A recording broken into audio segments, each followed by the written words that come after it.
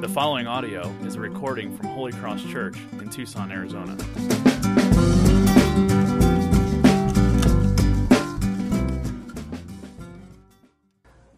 We began teaching through the book of Philippians, which has been, I hope, a really great encouragement for you. That's been the title of our series. It's the Book of Encouragement.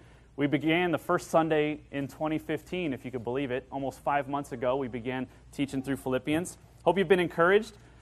That's been the hope. The aim of this is that we would be encouraged. I believe this is the aim of Paul, the writer who's writing this letter to this church, to encourage us in our faith. And I want to share, before we read this passage you're finding your place, kind of where we're going next. I'm really thrilled about this. The next couple weeks, we're going to be taking just kind of a couple out-of-series weeks where we're going to take a breather from Philippians and before we get into the next thing. And then the first week in June, we're going to be spending time in Psalm 119, the longest chapter in the longest book in the Bible, 176 verses. We're going to be studying through Psalm 119. If you're not familiar with it, this is going to be a great time to get familiar with it. We're calling it I Love Your Word. There's been nothing more impactful in my life, in my relationship with God, than the opportunity that I've had to have a thoughtful, intentional study of God's Word. And we're going to answer a few questions in our time together when we go through this study, where we take several weeks and unpack Psalm 119. Here are the questions that I want you to even think about now as we kind of whet your appetite for it. What should we believe about the Bible? We're going to talk about what we should believe about the Bible. We're going to also answer the question, what should we feel about the Bible? What should the Bible, how should it engage my heart and my emotions and my feelings? And lastly, what do I do with the Bible? What do I do with these words that God has given to us? We have some serious opinions about Scripture. We believe that it's God's Word. We believe it's God-breathed. We believe that to disobey any word in Scripture is to disobey God Himself. Why do we believe that? Why is that important? What does it do for our lives? How do we approach it? This is important. You guys are here, and I hope that you're here thinking, hey, open up the Bible and teach us what it has to say. And we do that every week, and we love doing that. We have an appetite for that. We open up the Scriptures. It's like honey to our soul. And so we're going to spend several weeks. Psalm 119 is a love story for the Word of God. So many times, I love your words. I love what you have to say, he says in this book, in this chapter, Psalm 119. And so we're going to enter into that poem, into that love poem, this affection for God's Word, and I hope that we're immensely blessed by it. But this morning, let's finish it. Let's finish Philippians. Are you ready? Yep. All right, Philippians chapter 4, starting in verse 14. Let's read. Yet it was kind of you to share my trouble, and you Philippians yourselves know that in the beginning of the gospel, when I left Macedonia, no church entered into partnership with me in giving and receiving, except you only. Even in Thessalonica, you sent me help for my needs once and again. Not that I seek the gift, but I seek the fruit that increases to your credit. I have received full payment and more. I am well supplied, having received from Epaphroditus the gifts you sent, a fragrant offering, a sacrifice acceptable and pleasing to God.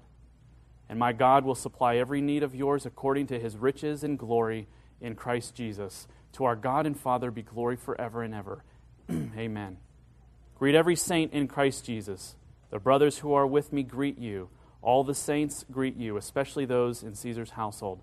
The grace of the Lord Jesus Christ be with your spirit. We did it. Not yet. What a great passage. We couldn't finish this without getting to this final part. You know, there's something called a mixed metaphor. Maybe you're familiar with this terminology or what it is. A mixed metaphor is when you have two different things, you put two things together that normally don't go together, but when they go together, they kind of enlighten what each means. It kind of brings a new meaning. You see something when these two metaphors are put together that you didn't see before. Here's an example of a mixed metaphor. Let's make like a banana and split. All right? Let's make like a baby and head out. Let's make like a bread truck and haul buns. You've heard these, right? Now, the best mixed metaphor that I've ever heard is, from Biff from from Back to the Future. He was very bad at mixed metaphors. Let's act like a tree and get out of here. And then the future Biff comes back and says, it's make like a tree and leave. He wasn't good at mixed metaphors, but Paul is. Paul's an artist at it. He's wonderful at mixed metaphors. And the point of using these mixed metaphors is to show them, I want to put two things together that you wouldn't put together, but by putting them together, you're going to learn something new about this thing that I want you to learn. You see, the church had sent Paul, the church at Philippi had sent him a financial gift. They blessed him. He was in great need, and they gathered up money and they sent a gift to him. And he's thanking them. He starts the letter. This whole letter is in part inspired by his gratitude for that gift and for their friendship, for their love, for their financial gift, the way of supporting him. And he closes this letter after spending several opportunities to thank them, or to encourage them in their faith. He now thanks them for their gift. And he connects three things with money, with this offering, with this gift that we normally wouldn't see connected together. But in doing so, he is showing them, I want you to see something about money. I want you to see money differently. I want you to understand what your gift is really like for me, for the kingdom, for the gospel, in maybe ways that you never saw before. It's meant to make us think, I really never saw money like that. I never saw it like that. But now that you put it that way, I understand. And these three things, as we're going to walk through that this morning, it's money and friendship, money and mission, and money and worship. And Paul so artfully ties these three things together and mixes these metaphors. Now, before we jump into this, working through these things, you're thinking, finally came to church and I'm coming to the money talk. Now, I want you to think about it in an entirely different way, and I hope, that's my hope, is that as we get through this, you will see it as an entirely different thing. Not a money talk, but this is a knowing Jesus talk. This is a worshiping Jesus. This is an entering into and being encouraged by Christ, and it just so happens to relate also to money. You see, what we've been doing in the last 19 weeks is we have allowed God's Word to encourage our heart. We've said, would you encourage me in my relationships? And Paul has encouraged us, and we have said, thank you for encouraging me.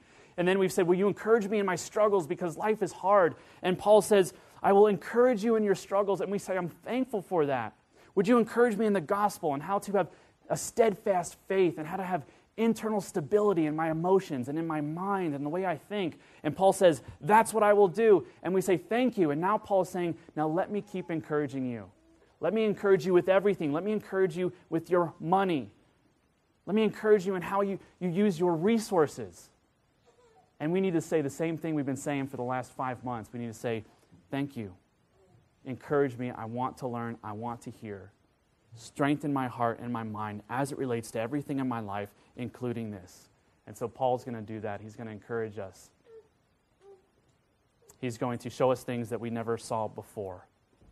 And so let's look at those. The first one is money and friendship.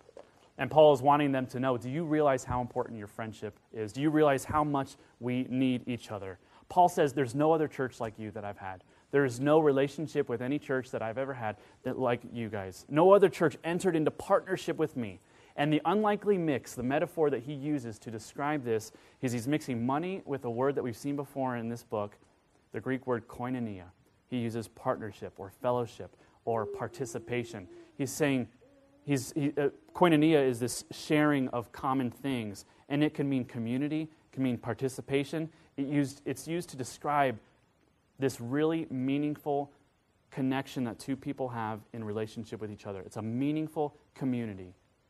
Normally we might think of koinonia by getting together at a party or sharing, going out with coffee with a friend, and we're having this community. We're sharing in fellowship with one another. And Paul says, I want you to think about this relational intimacy as it relates to something else. You are participating with me in friendship because you have given me this gift. Paul says, if it were not for you, I would be empty. I would be wanting. I would be without. And it's such a vivid metaphor. Paul wants us to realize that their donation, their giving to Paul and his ministry went beyond just a financial gift. He wants them to know, do you realize how much of a disadvantage I would be without you in my life? You were the only ones that I had this kind of relationship with. It is these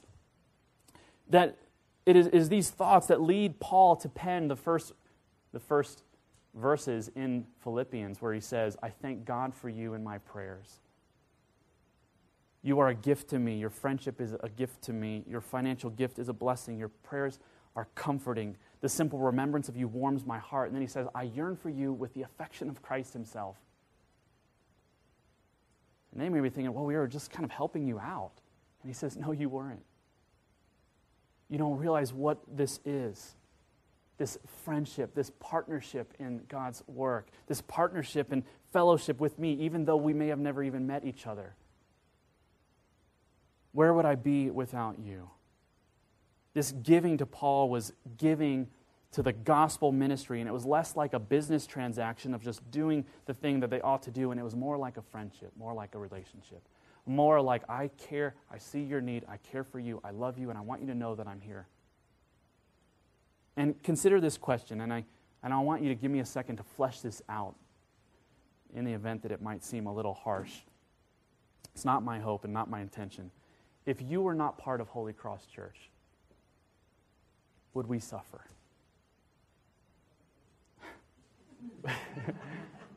Would we hurt financially? Would we hurt relationally? Would we hurt spiritually from the lack of having your encouragement in our life? I don't know what we would do if God did not give us blank. Are you in the blank?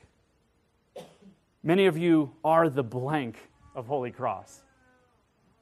Sometimes I daydream and I think of what wonderful people are here and wonderful servants who give themselves selflessly, sacrificially, humbly, cheerfully to love Holy Cross Church and the people in it. The Philippian church was Paul's blank. And it's so easy in a church to gloss over such questions, to gloss over such ideas. And it's a question that I even tremble even asking because it's difficult to ask and it's difficult to talk about. To assume that our proximity in the church and just coming and being around the church and what the church is doing and being around the teaching of the gospel, assuming that immerses us in a passionate pursuit of Christ and in an intimate fellowship with God's people, it falls far too short of what God hopes for us. And now hear me on this, even after I say that. Hear me this. This is not about making the grade. It's not about making that grade. It is about knowing Jesus. It is about pursuing Him. It's about loving Him and taking everything in our life and pushing it towards Christ. Even Paul in chapter 3, he admits, hey, I am not making the grade if the grade is Jesus. If the grade is being Christ and everything that He is, I want you to know I am not making the grade. I am falling short. I am a work in progress. But I'm taking everything in my life, I'm gathering it all up, even my money, and I'm saying, how do I pursue Jesus with this? How do I know Him and worship Him and love others with this? And as he is saying this, he's looking to people even who don't make the grade, and he says, so join me. Would you follow me? Would you imitate me? Would you come with me as I seek to know Christ more, even in this area? Because I am learning, and I am growing, and I am maturing. And so as you look in your heart and you look at yourself and say, I don't make the grade, I don't know if I would be missed, I want to say to you, we're going to Jesus. Will you join us? Will you grow with us? Will you mature in us? Because I don't have it perfectly. No one in here does. Paul, better than anybody else when it comes to moral Christianity, and he says, hey, I am falling short. I am a work in progress. And so if there is some kind of uneasiness about this idea, maybe now, is this tough to talk about? I want you to know you have been raised with Christ. I'm confident that He will complete the work that He has begun in you because He loves you. Paul is preaching, he's always preaching grace to us. Even when he's pulling us out of our selfishness, even when he's challenging us, do you see that he's always still preaching the grace of Christ? He can say, you're being selfish. But look how Christ has emptied himself, that he has humbled himself and become a servant, even to the point of death.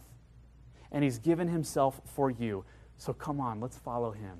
Let's give everything. Let's pursue each other. Let's love each other. Let's know Christ. Let's make him our treasure because of who he is and all that he has done for us. Paul thanks them for their gift because it demonstrates to them to him that they are in that relationship. They are saying, we're here, we are with you, we love you, we know your need, and we're here. You are important to us. Practically speaking, it is a tangible way of saying, I see your need, I care for you, I'm going to help. And that's a good friend. And so Paul wants us to think about money as it relates to how we pursue friendship, how we pursue relationship, how we pursue authentic and meaningful connection with other people. And then he goes on and he keeps mixing metaphors, and we go on to the second thing, money and mission. He wants to ask the question, do you realize the impact that you have on the gospel? Do you realize how far of an impact you have on the gospel? He mixes money with missions. In verse 17, he says, it's not about money, it's about the fruit of money. It is about what you get to be a part of because of your gift. He said, I wasn't concerned just with your gift. I wasn't just money hungry, but I'm so excited because of the fruit of what you have just done. And that is so amazing. What is the fruit? Changed lives. Changed lives and sinners' lives so that they can look more and more like Jesus, so they can glorify God in their life. What is the result of your gift? He's saying the world is changing. People are coming into relationship with God. People who were far off are now being reconciled by the love of Christ. And you could be excited about this. As if you were doing this very work, as if you are here on this mission field, being persecuted, being in prison, being tortured with threats of death, and the church growing, you're here with me because of your gift. Their giving reaches as far as the gospel goes, and its reach is eternal. Think about this. What brought you to Holy Cross Church? See, this is a question on the Connect card in your bulletin. It says, what brought you to Holy Cross Church? And I like seeing some of these things. You know, maybe it's my friend brought me, or my parents go here, or my children go here and they invited us, or I was going to CVS and I saw the sign and so I walked over. And then there's some humorous things like my car, stuff like that. But I want you to trace it back even further. How did you get here? You are here at Holy Cross today because there were people faithfully giving to the work of the gospel at Holy Cross today. You are here because a dozen people or so met in our living room in our home 4+ years ago, talking about what would it look like to create a gospel-saturated community of people where we can learn about Jesus together. You are here. Now let's go back even further. You're here because there's an organization called the Southwest Church Planting Network that thought it'd be a good idea to plant churches in Arizona. Keep tracing it even further back. We're going to take a big leap. You are here because Paul decided to go to Philippi, because he just decided to preach the gospel in Ephesus, because he decided to preach the gospel in Corinth. Holy Cross exists because the Philippian church supported Paul's missionary work that would spread out of Rome, across the ocean, over the hills, and into the southwest Arizona, and into Tucson. You are here because of the faithful work of people way before you that you have never met, hundreds of generations removed. It's true. Not an ounce of our giving, not an ounce or penny of our sacrifice for the gospel ever returns empty. And Paul is saying, do you realize what you're doing? You're not just giving so that I can do work. Your gift is for the eternal kingdom. What do you want for Holy Cross? And I want to ask you that. If Holy Cross is your church home, what do you want? Where do you want Holy Cross to go? In 5 years from now, 10 years from now, 20 years from now, what impact do you want to see Holy Cross have in Tucson and in the world? It should be big, and I want you to think big. I'll share an example. Don't mean to embarrass anybody, so I won't use them by name. But I thought it was a great example. I said, that means, if people gave, we can get a new keyboard. And I said, think bigger. We could get a new church with a new keyboard. We could plant churches. We could have a few churches with a few keyboards. Imagine that. What can we do? Paul says, I want you to think bigger than yourselves. I want you to think bigger than my work. I want you to think of the fruit of the gospel that reaches as far as eternity. Money, it's an instrument. And practically speaking, a healthy, growing church requires a lot of it. And it's a critical component to the continued growth of the health of Holy Cross Church. Absolutely. Do you have a hunger in your gut to see the gospel advance in your town and in your church? To multiply? To spread across our land, throughout the city and the world? Do you want to see Holy Cross continue to reach beyond its own borders? For God to bless it, for fruit to abound, for us to be effective in every good work, for people who are far off from the love of Christ to come into a reconciled relationship with Jesus. I have an appetite for that. I have a hunger for that. That's what I want to see. And we're seeing it, and I want to see it more. When there is faithful, financial stewardship and partnership in the gospel, we have greater freedom to multiply, to invest in God's work.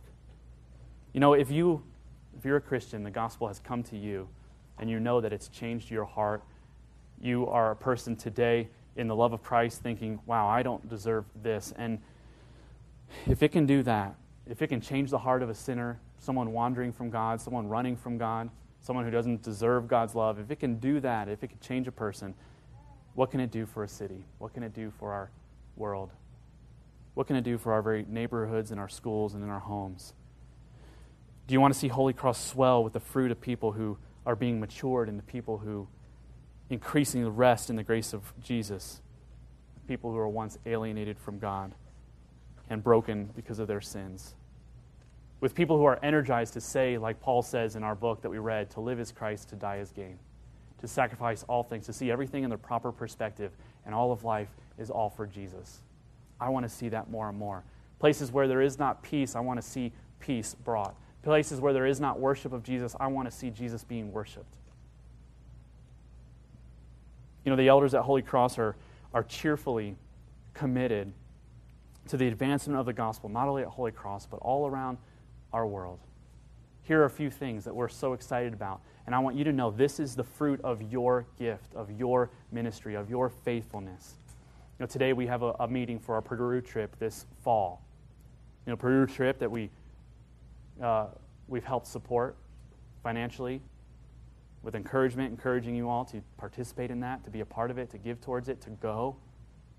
There's also a ministry in Peru called ATEC that we're beginning to support. We've seen hundreds of new Christians through this dental mission trip in Peru. We've seen thousands of teeth being extracted. We've seen thousands of toothbrushes being donated to people that have never brushed their teeth. We've seen hundreds and hundreds upon hundreds of people prayed for and encouraged. We've seen people, victims of domestic abuse, educated, comforted. We've seen changed lives. We've seen Bibles given to an area that that's never seen a Bible, so that they can learn of the gospel and hear the name of Jesus and trust in Him. This is the fruit of your ministry. This is the fruit of your gift. When you give, you're giving to people in Peru. You're giving to the advancement of the gospel in a place that maybe you've never been or never even thought about. And now you can think about it.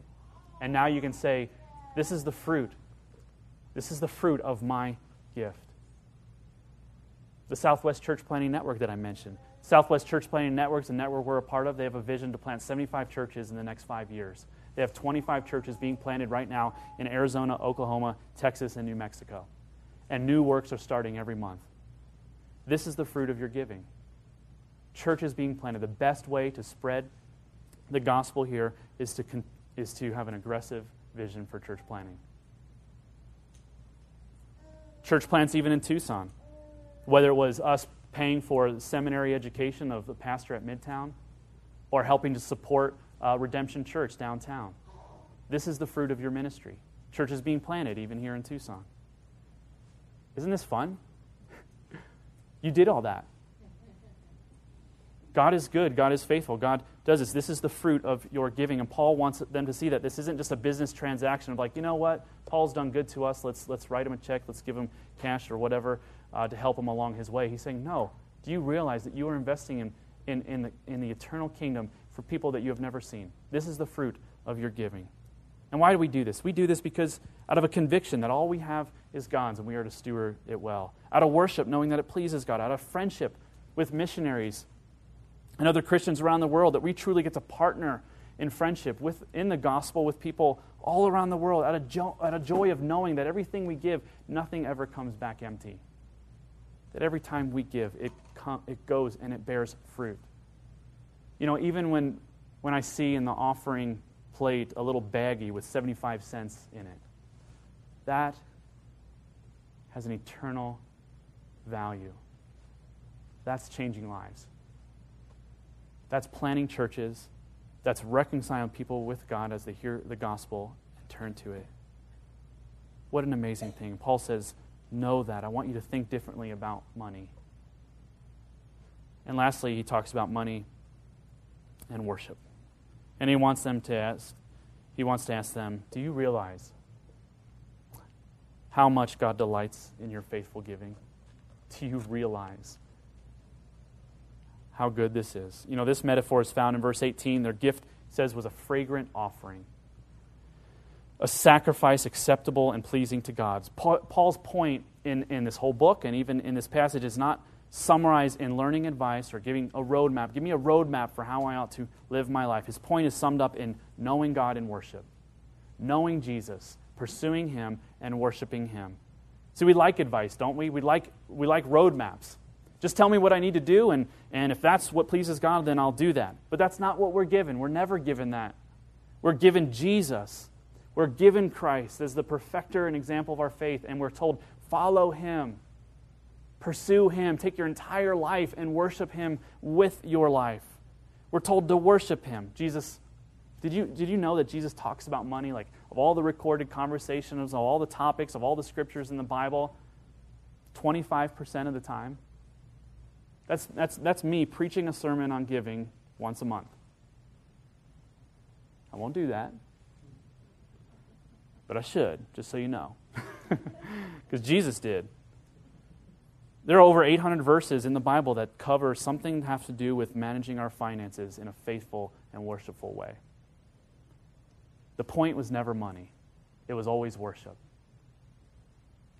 You cannot worship God in money, Jesus says. And there's a rich young ruler that comes up and says, hey, give me that roadmap. Give me that advice. What can I do? And he says, well, obey the commandments. He's like, that's great. I've connected all of those dots. And then he says, now go and sell everything you have and give it to the poor. And we see that rich person walked away sad. He was one of the only people who ever had an encounter with Jesus and walked away sad. Because he didn't know how to worship God with his wealth. He wanted a roadmap, not a God to worship. And Jesus said, you need a God to worship. Your money is about worship. It's not about what you think it's about. Do you know what worship is? This is what worship is. It's a life that is lived for God, to God, through God, with God, about God, and in God. It is a life that is about all of those things, all directed to God. Verse 20 in our passage says, to God be the glory. To God the Father be the glory forever and ever. That's what this means, because it's all about God. Your money, your sacrifice, your giving, your time, your talents, your energy, all of your resources, your very life, it is about worshiping God with it. What does that look like? To worship God with it. So elsewhere, Paul talks about sacrifice, to use another kind of worship word, worship in the temple, bringing a sacrifice to God. And in our passage, he says it's like a fragrant offering, and that's what it was. They would take an offering, that whether it be an animal or grain, and they would light it on fire, and the smoke would go up to heaven, and it would be a fragrant offering. God would receive it. When it was given faithfully, God would receive it. It's an offering to God, a burnt offering. And then Paul says, you know what he says to us in Romans 12? He says, you're a living sacrifice. You are to be a living sacrifice with your life. This means that we are to be in our life in a pattern of continually laying down and taking up. Laying down and taking up. That's like, God, I lay down my marriage. at your feet for your glory as an act of worship, and therefore I take it up and I'm responsible in it. I apply the grace-motivated effort to be faithful in my marriage. It looks like this: God, I lay down my job to you in worship. For it is a gift from you, and you desire to bless others through my work, and so therefore I take it up, and I am a hard worker, I'm a faithful worker, I am diligent to work unto you in all that I do in my job. God, I lay down my children to you in worship, for they are yours. Take them up. Bless them, and therefore, as I lay them down to you, I'm going to take them up into my care, and I will train them in the Lord. I will point them to Jesus in all things. I will protect them, and I will love them. So we lay down and we take up, and God, I lay down my money to you. Everything I have is a gift of you. It is all yours, and therefore I take it up and I steward it well, faithfully, cheerfully, sacrificially. I'm generous, I'm faithful, and I'm a cheerful giver. That's what worship looks like. Laying it down and taking it up. And unless we do that, we won't be fully satisfied when we get what we want. Because God loves us, and He wants us to find our satisfaction in Him. He won't allow us to be satisfied apart from Himself. We are truly satisfied when we worship Him. The way to view our money is often way too narrow. And that's what Paul wants us to see. And that's what I want you to see. That's what he wants us to see. That the way we view money, and the way we view money, not just in our personal lives, but also in all of our lives, and how we give, and how we receive, and how we spend, and how we save, it's way too narrow. Paul wants us to think bigger. And he mixes these metaphors to show us that we need to think differently about it. I'm going to give you 3 very brief stories of how I have come to understand money in my life through my experiences. And I want to share these 3 quick stories describing what shaped my view. And as you're listening to these things, I want you to think for your own self. How have you come to understand money? How have you come to understand how to spend it, how to save it, how to give it? Through your parents, through your friends, through different circumstances? Because we all act in a way because of things that we've borrowed kind of from our upbringing. So think about your stories. How were you taught to view money? Here are the events that shaped my life. The first one, I was a bank accountant for Highlander Fidelity Bank at my high school in Kentucky. Our high school, the accountant, our business class, they said, hey, we should start a bank. And so we started a bank at the school, and I was the head accountant. And I loved it. I got to collect everybody's money. And this is a way to get students to start investing and start to save. And so they would make a deposit into an account that I managed, and they would earn interest on it. And you know what the odd thing is? No one wanted to do it. And so we had to create incentives for people. We had to entice people. We had to bribe people. We had to say, okay, if you deposit $50 this week, everybody goes into a raffle for 2 prom tickets. And guess what? People started to give. I learned a trick. That if you want people to be generous, you have to appeal to their selfishness. That you have to appeal to their idea of what's in it for me. Now, as I go through these stories, I'm not endorsing any of these things. I'm not telling you that this is the way to go. This is just my story. People have generally, what I learned, an idea of what have you done for me lately? What's in it for me? If there's something in it for me, then I will give. The next thing was a missionary moment when I was a kid and I was sitting in church and I leaned over. There's a missionary coming. He was talking about going on a mission trip and what he needed. And I thought it was really interesting. I was like, wow, this guy from a foreign land. And I look over and my parents are writing a check. And from my perspective, it was a pretty big amount. And I lean over and I said, whoa, why are you doing that? And my dad just leaned over me and said, so we don't have to go.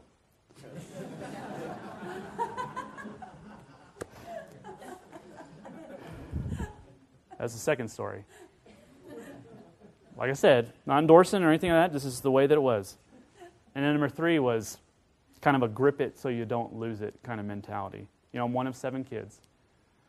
So there were a lot of things that maybe that most kids, every kid in high school except me got to participate in that I never got to. Like I never got a yearbook, You never got a yearbook? Never did. I missed out. Another thing was, school pictures. Something that was really fun. You looked forward, you got your picture, and then you waited for the pictures to come in, and everybody got this big envelope with all these wallet-sized pictures, and then there's a whole day where everybody exchanged class pictures, right? I never got pictures. No. This explains everything.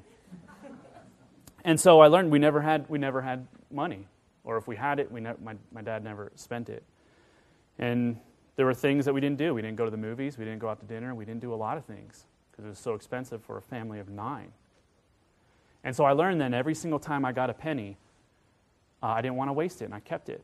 And I held on to it tight. And I always waited for that perfect moment. What do I spend this on? I don't want to waste it because when I spend it, it's gone. And I have so little of it. And so I waited, and I waited, and I waited. Middle school, high school, saved up money. You know the thing I bought finally? Really like the first thing I ever bought? Engagement ring for my wife. You're thinking, hey, good job, you did it, good thing. But I want you to see the sad side of this story. I paid for an engagement ring with my middle school money. I didn't buy anything. There is nothing loosens your grip on your money like a pretty girl. All of these experiences left me with very valuable lessons, right? Very valuable things. It's made me who I am and how I view money. There was virtue in them for sure, in every single one of these things, but each of them lacked something very, very important. Think of the bank scenario, the Highlander Fidelity Bank. It lacked friendship, didn't it? There was an attitude of, what have you done for me lately, or what's in it for me, and that's not how friends act. Friendships sacrifice for one another. There is a reciprocation. Paul says there's a giving and a receiving. We are serving each other, so none of this, what's in it for me, that's not a friend. Paul says, I want you to see that money is an instrument for friendship. Not in a manipulative way, not in an abusive way, not in even a tit-for-tat kind of way. I'll scratch your back, you scratch mine. It is in a way of true, meaningful friendship. One who only gives is not a friend, but a mentor or an investor. One who only receives, that's a consumer. And at worst, a parasite. Who only takes, who only comes and says, what do I get out of this? Paul says, we want to pursue friendship, where we give and receive with joy. Now the example of my parents. You know what this lacked? It lacked a real understanding of God's mission. You know, there was faithfulness, there was generosity, but it lacked this idea of mission, that they were giving faithfully, but they lacked a view that their sacrifice was doing so much good. It wasn't just to get out of something, it was to engage in something. They didn't understand the true impact of their gift to advance the gospel around the world. A joy of this is how we are called, this is what we can do to impact the gospel, to advance His kingdom. That by being faithful, that by participating in that work, even though they weren't going, there could be a tremendous amount of fruit, and they could be excited about that. Now, to their credit, this was my experience from a very young age. They could have been doing it right. Maybe I saw it all wrong. I want to put that in there, in case they listen to this later. And the last one was the gripping God's money way, you know. Well, this is easy. You know what this lacked? It lacked worship. I was holding so tight onto my money that I couldn't worship with it. I was motivated by fear. I was motivated by the fear of losing it and wasting it, that I never enjoyed it while I had it. You see, my heart was motivated by preserving what little I had rather than being a good steward of it. And there's a lot that I could have done better with it. So how do we respond to this? This is where we're going to close the whole book. How do we respond with this kind of teaching as it relates to money in our whole life? And here's the good news. The same way we respond to everything else in Scripture. We look at it and we search our hearts in light of Scripture. And we are honest with ourselves. And on this pursuit of Christ, we look at our life and say, what has the wisdom of God asked me to do? What does it look like to worship God? What does it look like to pursue friendship? What does it look like to engage in God's mission with my money? And then ask ourselves, are we doing that? The two most important questions that I ask people when they come to me with trouble or lack of discernment or needing an answer, I say, what has God told you to do? And the second question is, are you going to do it? Sometimes it can be that easy. Well, what has God asked us to do? We see it here real plain. So are you going to follow? Are you going to do it? And then the second thing is we make the proper adjustment in our life. We make the spiritual adjustment in our heart and in our mind, the way we think about things. We repent of our bad patterns and the way we neglect to worship God or pursue friendship or engage in God's mission. And then we say, God, I'm going to make changes. And like Paul, we say, I'm a work in progress, but I'm going to go in that direction. I'm going to pursue Him. I'm going to be faithful to Him.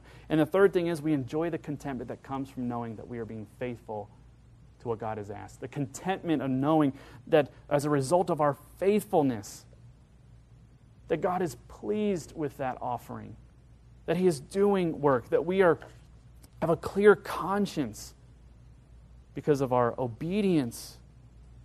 And for some of you, that adjustment needs to be made not materially. For many of you, you're like, hey, I'm there. And many of you do. We have such great, generous, faithful givers. But this adjustment might not be in what you give, but why or how you give. This adjustment might be in your heart. You see, maybe you've just set up online or elsewhere just like an automatic giving, and you don't even know. You give to the church, you give to missionaries, and the money just goes out, and you're like, I don't even think about it. But we're missing something there if we're not actually worshiping God as we give it. And so maybe the adjustment for you is, even though you give automatically, that you would find joy in that process. That you would think about it, that you would think of these missionaries, that you would think of our church, that you would be well aware that you are engaging in kingdom work as an act of sacrificial love for other people, for people that have never even set foot in these doors, maybe. Enjoying the promise of God, the giving that is eternal and has effect on people, the giving that is a sweet aroma to God. And I thank you so much for those of you at Holy Cross that give generously, faithfully. Thank you. Thank you for investing in the people here. Thank you for investing in the gospel faithfully. Your gift is a blessing beyond what you or I will ever be able to understand. And for some of you, there's a grace-motivated effort that needs to be adjusted in your life, where you need to look at these things and you need to say, I have acquired ideas and values and habits with money that are not kingdom-minded, that are not faithful, that are not cheerful, and I want to change. For the glory of God and for the growth of my joy and the benefit of others, I want to change. Here's my agenda, because I do have one. My agenda with this talk. I hope that it changes the way that you give. I hope that lives are changed because of how you change. I hope that God is glorified because of the adjustments that are made in your life today, this week, and following. But I hope it changes the way you give because it's changing the way that you worship and know Jesus. And so that together we might enjoy His peace and joy until we ourselves are made complete in the presence of Christ Himself. That's what I'm looking forward to. I'm looking forward to God exceeding our expectations of the fruit that could come from His people gathering in church, worshiping Him, engaging in His mission, pursuing relationship with one another. I look forward to that. God's changing people. He's changing hearts. He's bringing people to know Him. He's bringing people into Holy Cross Church that said, I thought I was a Christian for this many years, and I came here and realized I'm not, and I need Jesus, and I need to think about Him in an entirely different way. See people plugged into communities. We see people sacrificing time and energy and resources to bless others, to give, to go overseas and to be on mission. God is working, and He's doing great things. And the promise we have is that the gates of hell will not be able to overtake it. That's the promise we have. Let's enjoy the pursuit of it as we pursue Jesus Himself. Let's pray.